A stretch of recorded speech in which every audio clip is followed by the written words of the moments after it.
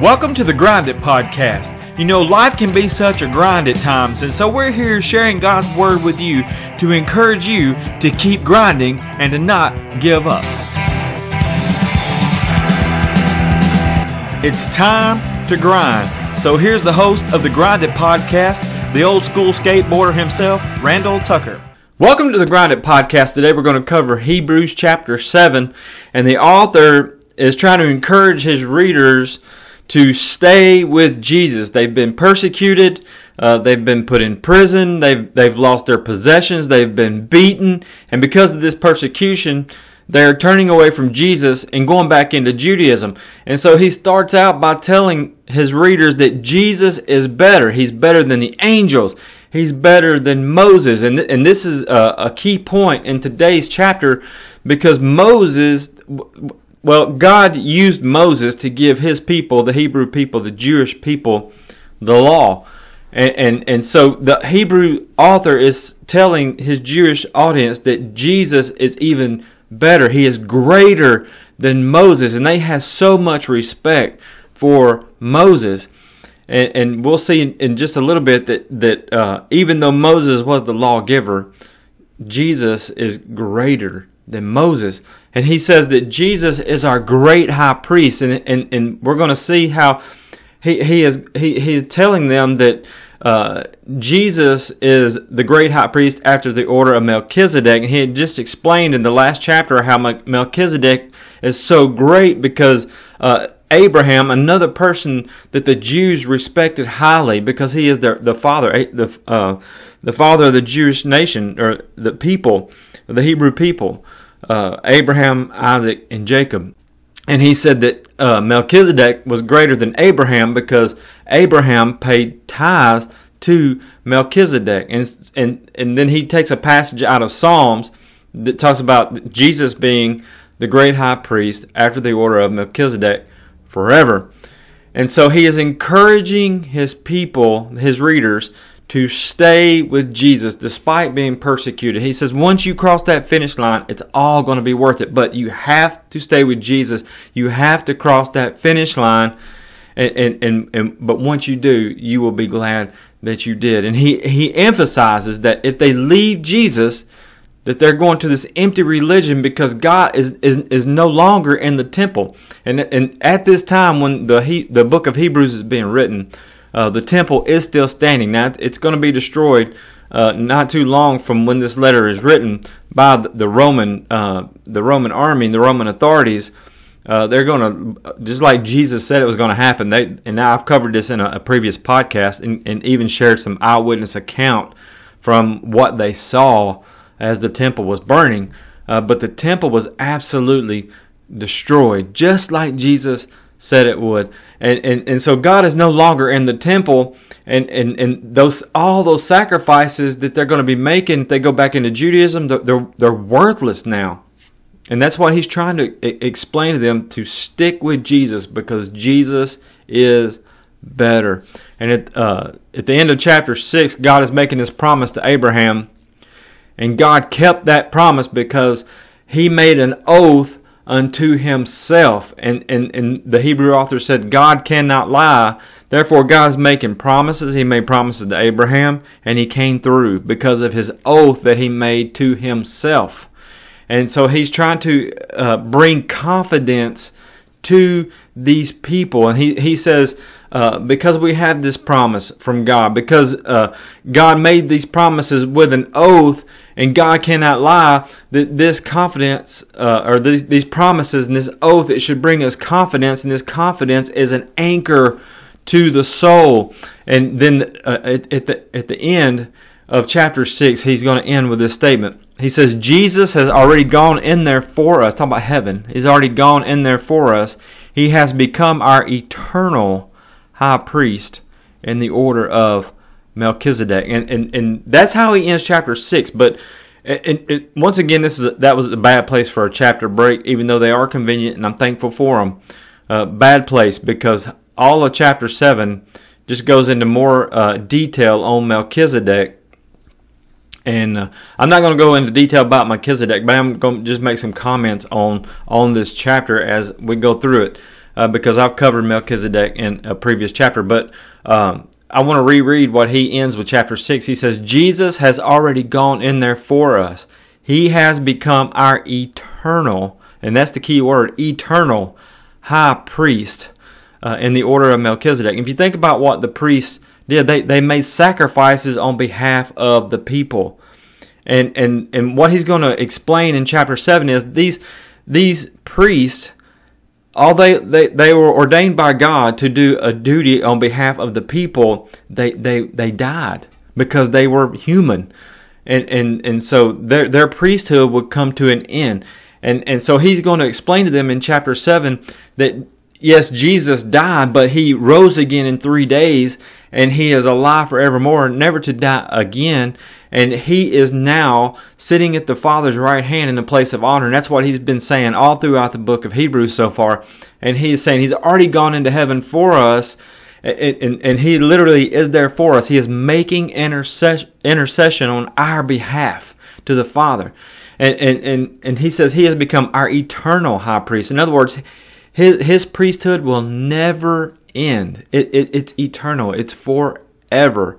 And he is forever making intercession on our behalf. And I say, praise God, thank you, Jesus, hallelujah, because that means as long as I am sticking with Jesus, his blood washes my sins away, and God's wrath is held back away from me and from you if you follow Jesus and you're walking with Jesus. And it means that when we take our last breath on this earth, we can die with confidence, with a surety that we will be with Jesus forever and ever, for eternity.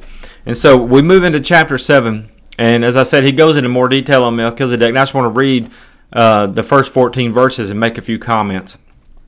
He says that Melchizedek was the king. If you haven't listened to the previous podcasts about Melchizedek, there's just not very much about Melchizedek that we know. He's like this mysterious character in the Old Testament, in the book of Genesis, and he meets with Abraham, and he's mentioned in Psalms, and pretty much what he says in these first 14 verses is all we know about Melchizedek. And so he says Melchizedek was a king of the city of Salem and also a priest of the God Most High. When Abraham was returning home after winning a battle against the kings, Melchizedek met him and blessed him. And then Abraham took a tenth of all he had captured in battle and gave it to Melchizedek. And the name Melchizedek means king of justice, and king of Salem means king of peace, Salom. There is no record of his father or mother or any of his ancestors, no beginning or end to his life. He remains a priest forever, resembling the Son of God. Consider then how great this Melchizedek was. Even Abraham, the great patriarch of Israel, recognized this by giving a tenth of what he had taken in battle. Now the law of Moses required that priests who are descendants of Levi must collect a tithe from the rest of the people of Israel, who are also descendants of Abraham. But Melchizedek, who was not a descendant of Levi, collected a tenth from Abraham. And Melchizedek placed a blessing upon Abraham, the one who had already received the promises of God. And without question, the person who has the power to give a blessing is greater than the one who is blessed. The priests who collect tithes are men who die. So Melchizedek is greater than they are because we are told that he lives on. In addition, we might even say that these Levites, the ones who collect the tithe, paid a tithe to Melchizedek when their ancestor Abraham paid a tithe to him. For although Levi wasn't born yet, and that's the priestly tribe would come from Levi. But for although Levi wasn't born yet, the seed from which he came was in Abraham's body when Melchizedek collected the tithe from him. So if the priesthood of Levi, on which the law was based, could have achieved the perfection God intended, why did God need to establish a different priesthood with a priest in the order of Melchizedek instead of the order of Levi and Aaron?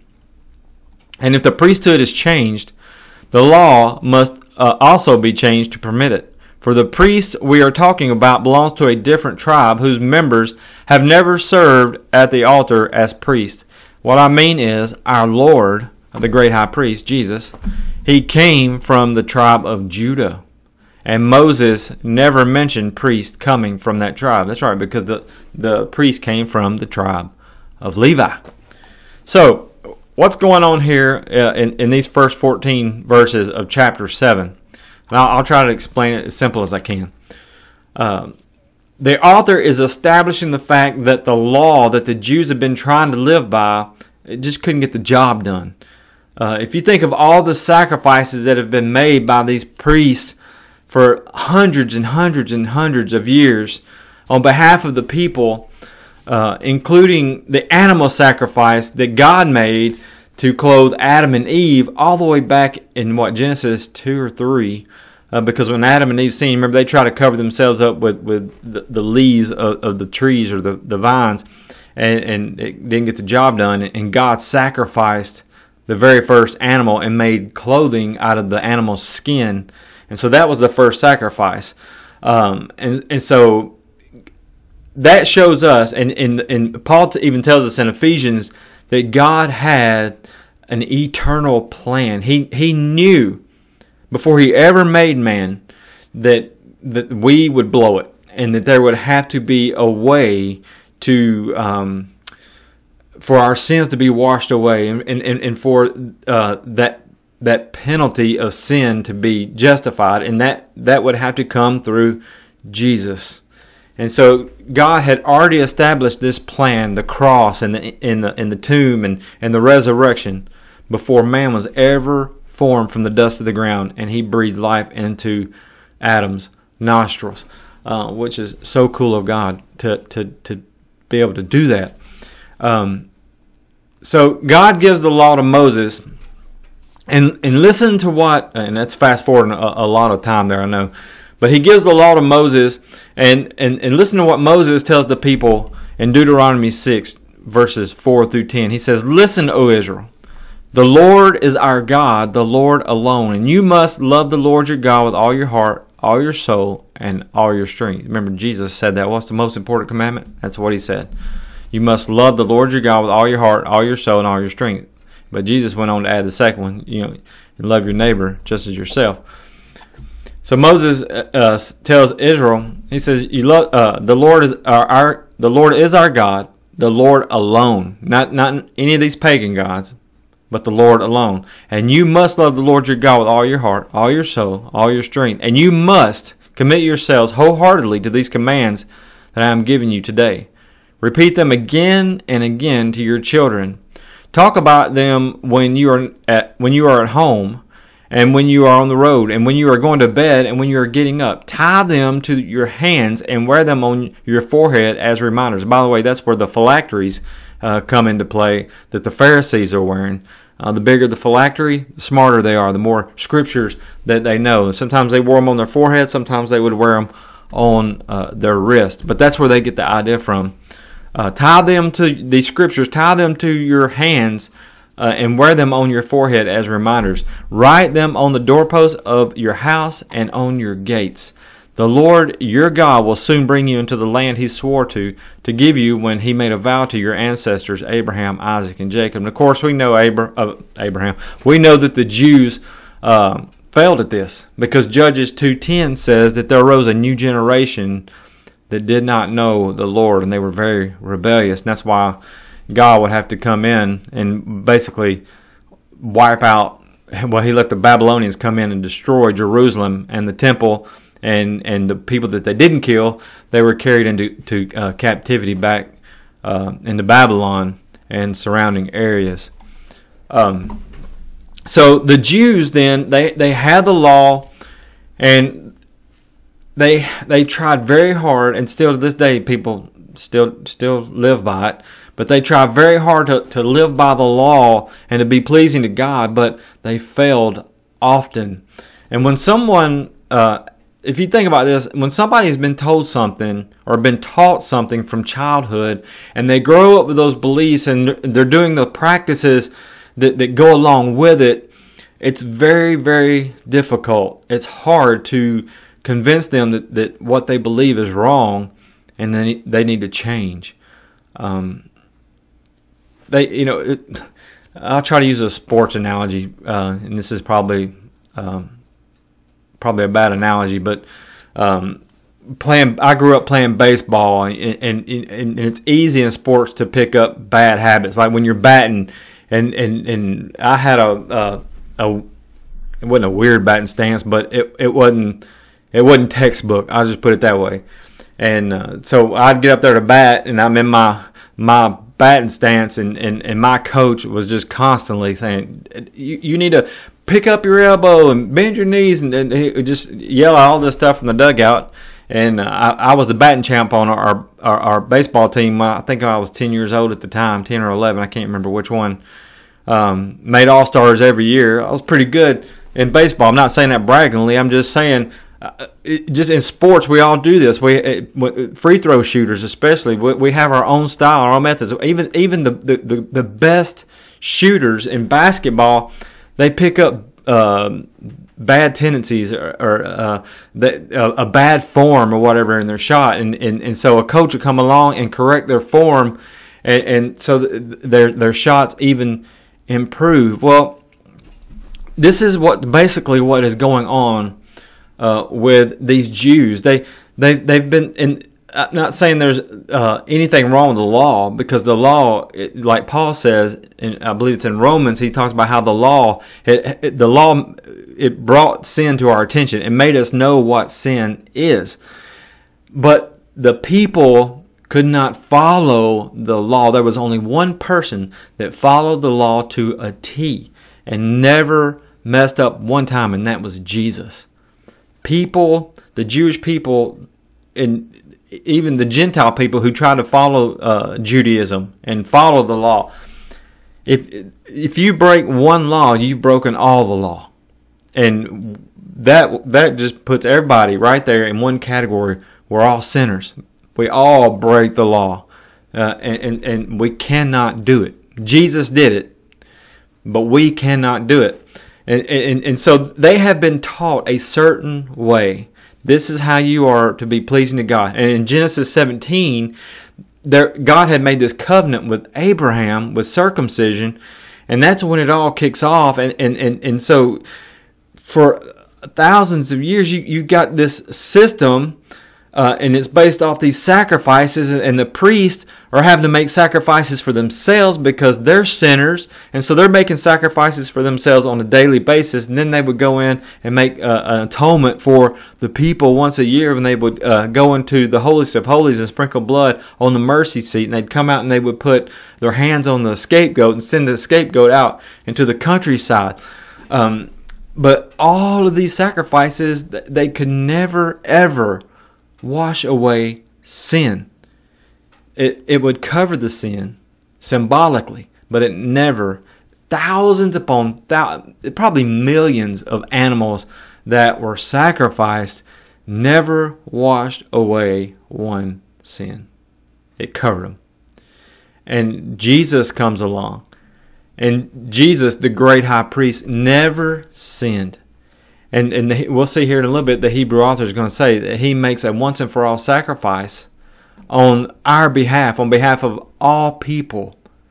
And he doesn't have to keep making those sacrifices. The sacrifice that he made himself, the Passover lamb, crucified on the cross, and he comes out of that tomb victorious 3 days later and is resurrected, and then he is going to ascend back to the Father. That was a once and for all sacrifice that would forever cleanse us from our sins as long as we put our trust and our faith in Jesus and stay with Jesus. And what's going on here is he is trying to explain to them that these earthly priests that they were looking to, and they're going back into Judaism, even those earthly priests that they were going back to serve under, they're going to come to an end. Their priesthood will eventually end because they're going to die. And that's what he's going to say here in just a little bit. And so he's saying that they need to look to the eternal priest. Yes, you've been persecuted, but don't take your eyes off Jesus. Stay with Jesus. Stick it out.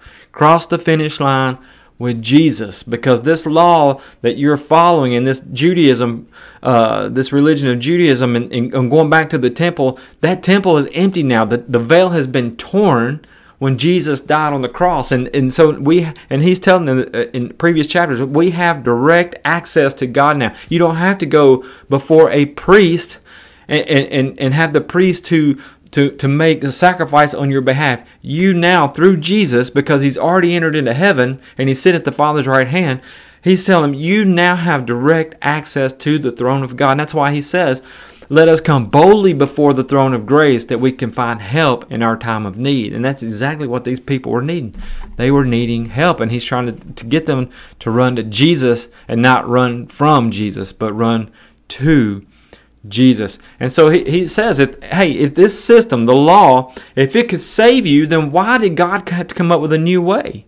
Or why did God come up with a new way? If the priests in that system was so good and adequate to get the job done, then why is there a different priesthood? One from the tribe of Judah and not from the tribe of Levi.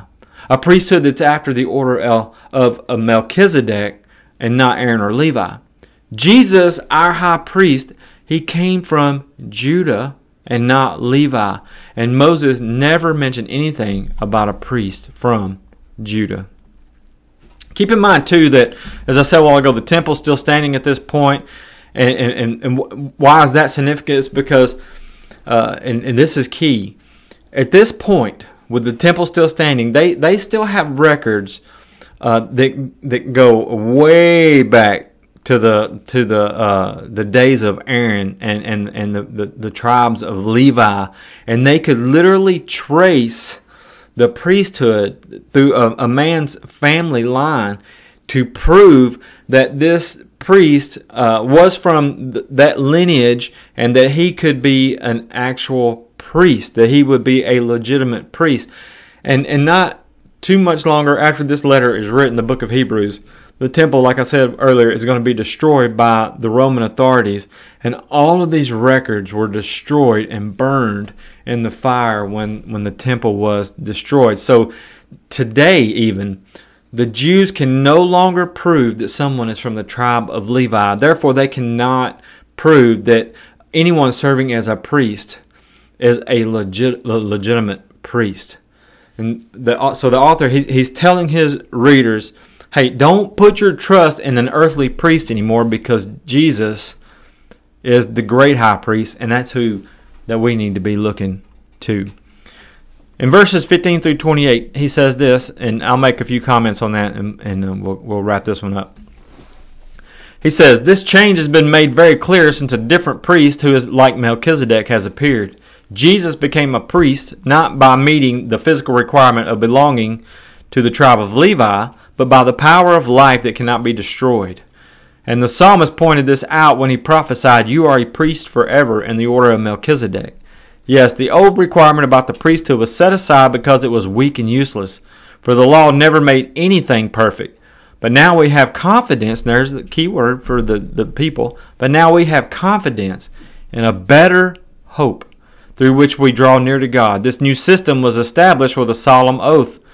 Aaron's descendants became priests without such an oath, but there was an oath regarding Jesus. For God said to him, the Lord has taken an oath and will not break his vow. You are a priest forever. Because of this oath, Jesus is the one who guarantees this better covenant with God. There were many priests under the old system, for death prevented them from remaining in office.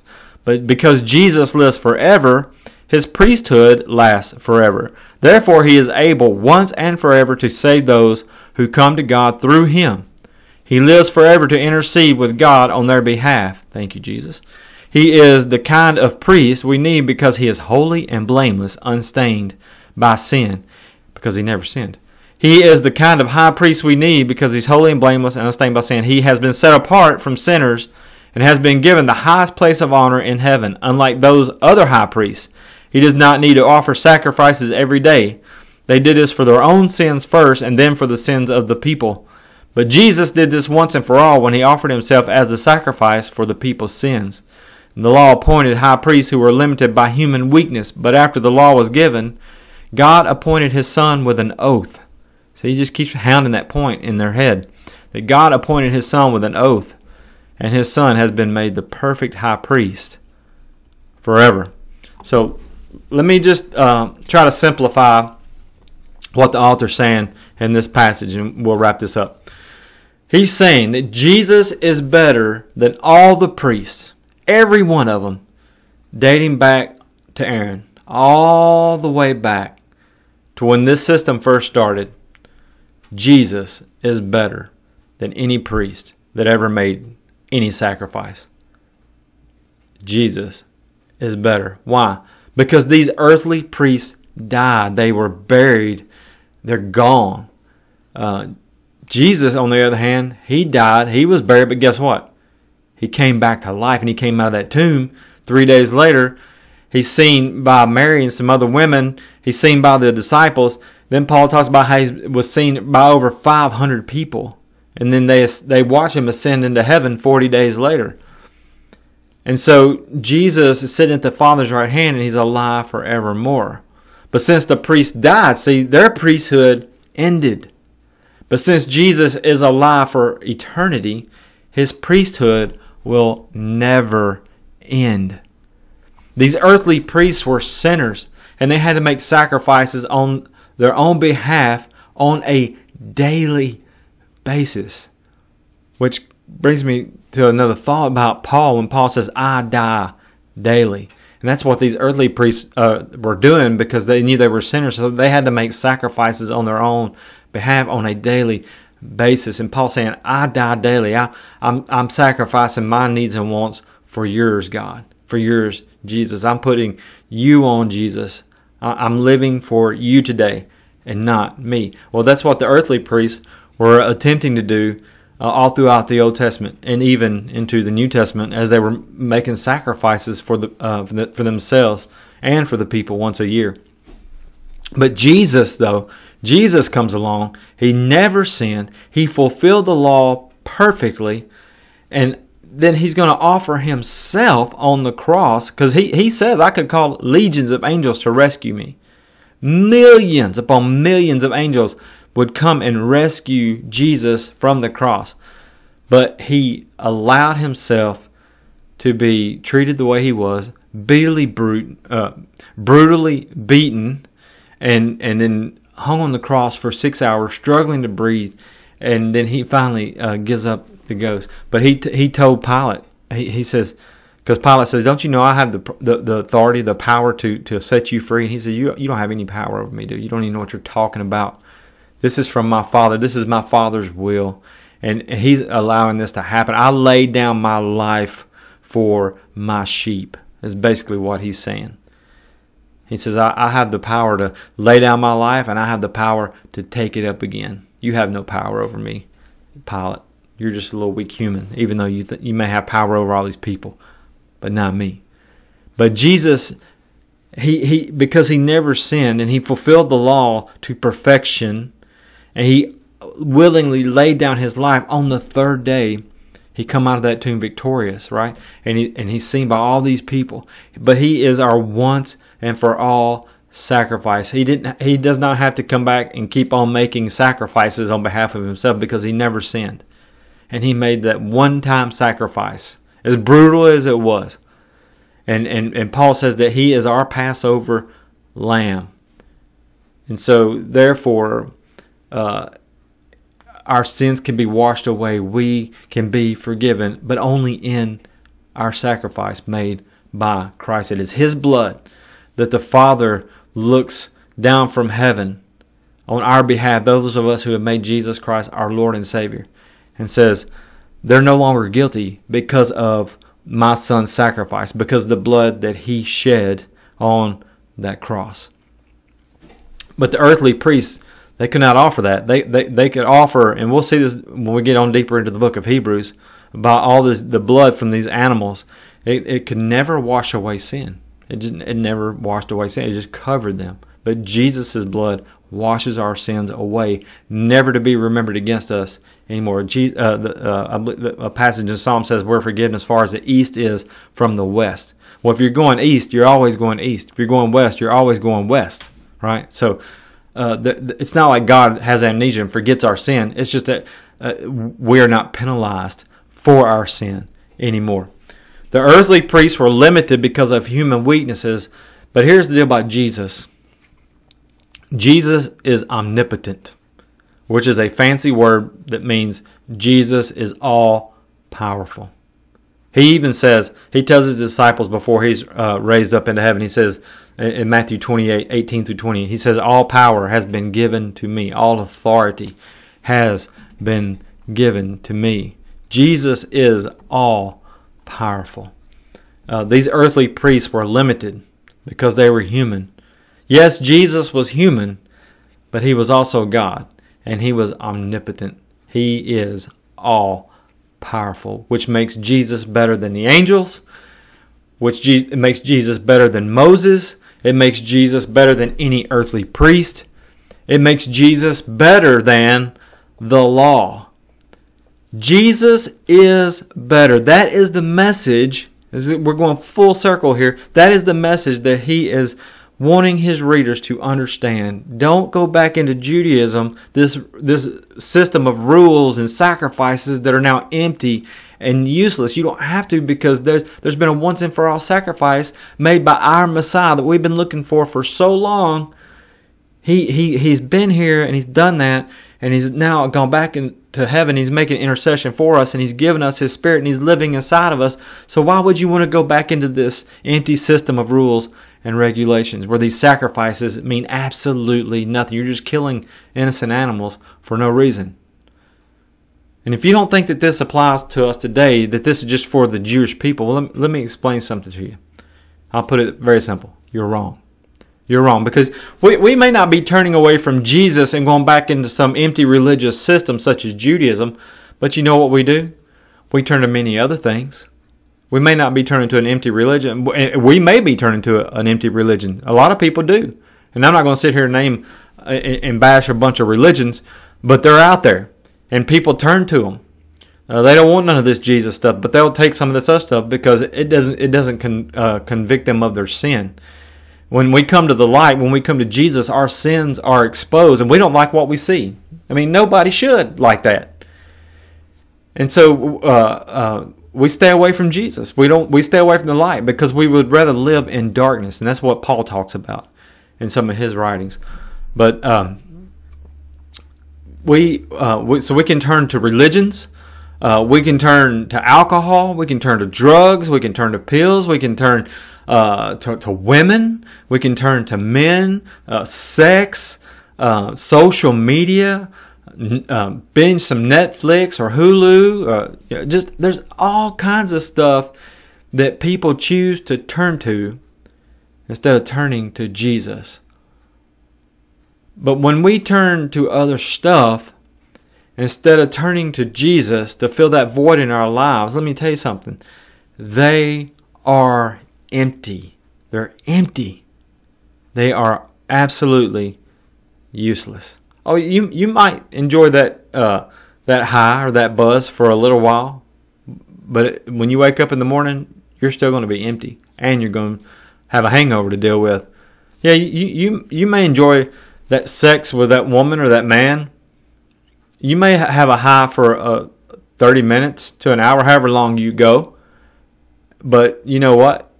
It's temporary, and it's going to be empty in the long run. It's not going to save you. It's not going to get you into heaven. Matter of fact, if you're not married, it's sin, and that's destroying yourself. You may enjoy binging Netflix all day long, or Hulu all day long, or YouTube all day long, and that's fine. Enjoy those shows, but you know what? Those shows, the series runs to an end. And there's no more until they make some more. So and it's just a show. It's not even reality. It's not even real. It's actors. It's empty. There's only one place that we can turn to, one person that we can turn to fill this void in our lives that is lacking, and that is Jesus Christ. That's the way God designed us. That's the way God made us. And He wants us to come to Him. He says, "Draw near to me, and I will draw near to you." Why would we choose all this other empty stuff and reject the only way to heaven, Jesus? Why would we choose all of this junk that is empty and useless and worthless and reject Jesus, who gave everything on Calvary's cross, and come out of that tomb victorious, saying, "Hey, I got your back. I got what you need right here. I'm going to send to my Father, And I'm going to make intercession on your behalf. I'm going to give you so much love that you just don't even know and understand the love that I have. I've got so many blessings waiting to give you. All you have to do is come to me. And yet we don't. We go to all these other empty things instead of going to Jesus. And I'm just going to ask you as we close this podcast, please give Jesus a try. Just give him a try. And as the psalm says, "Oh, taste and see that the Lord is good." And when you taste Jesus and you get that sweetness in your mouth, I can't even explain. It's greater than any high. It's greater than any buzz. It's greater than anything that you could imagine. And if I can help you in any way to answer any questions you have about Jesus, about the Bible, about God's Word, please email me at thegrinditpodcast@gmail.com, and I will promptly get back with you. If I can't reach you locally, I will find somebody in your area that will help you to know Jesus and to follow Jesus. And if you're struggling in your walk, like these Hebrew Christians, like these Jewish Christians were, we would love to pray for you. So again, email me at thegrinditpodcast@gmail.com. God bless you. Thank you for listening today, and I'll pick up with Hebrews chapter 8 in the next podcast. Keep grinding. Thank you for listening to the Grind It Podcast today. May God bless you. If you have any comments or questions, you can email them to us at thegrinditpodcast@gmail.com. If you would like Randy to come and speak at your church or your next event, you can contact him through that same email address. Also, I would like to thank Jody Foster's Army, also known as JFA, for their song Abba, as we use for our intro and our outro off their untitled 1984 album. May God bless you, and remember, keep your eyes on Jesus and keep grinding.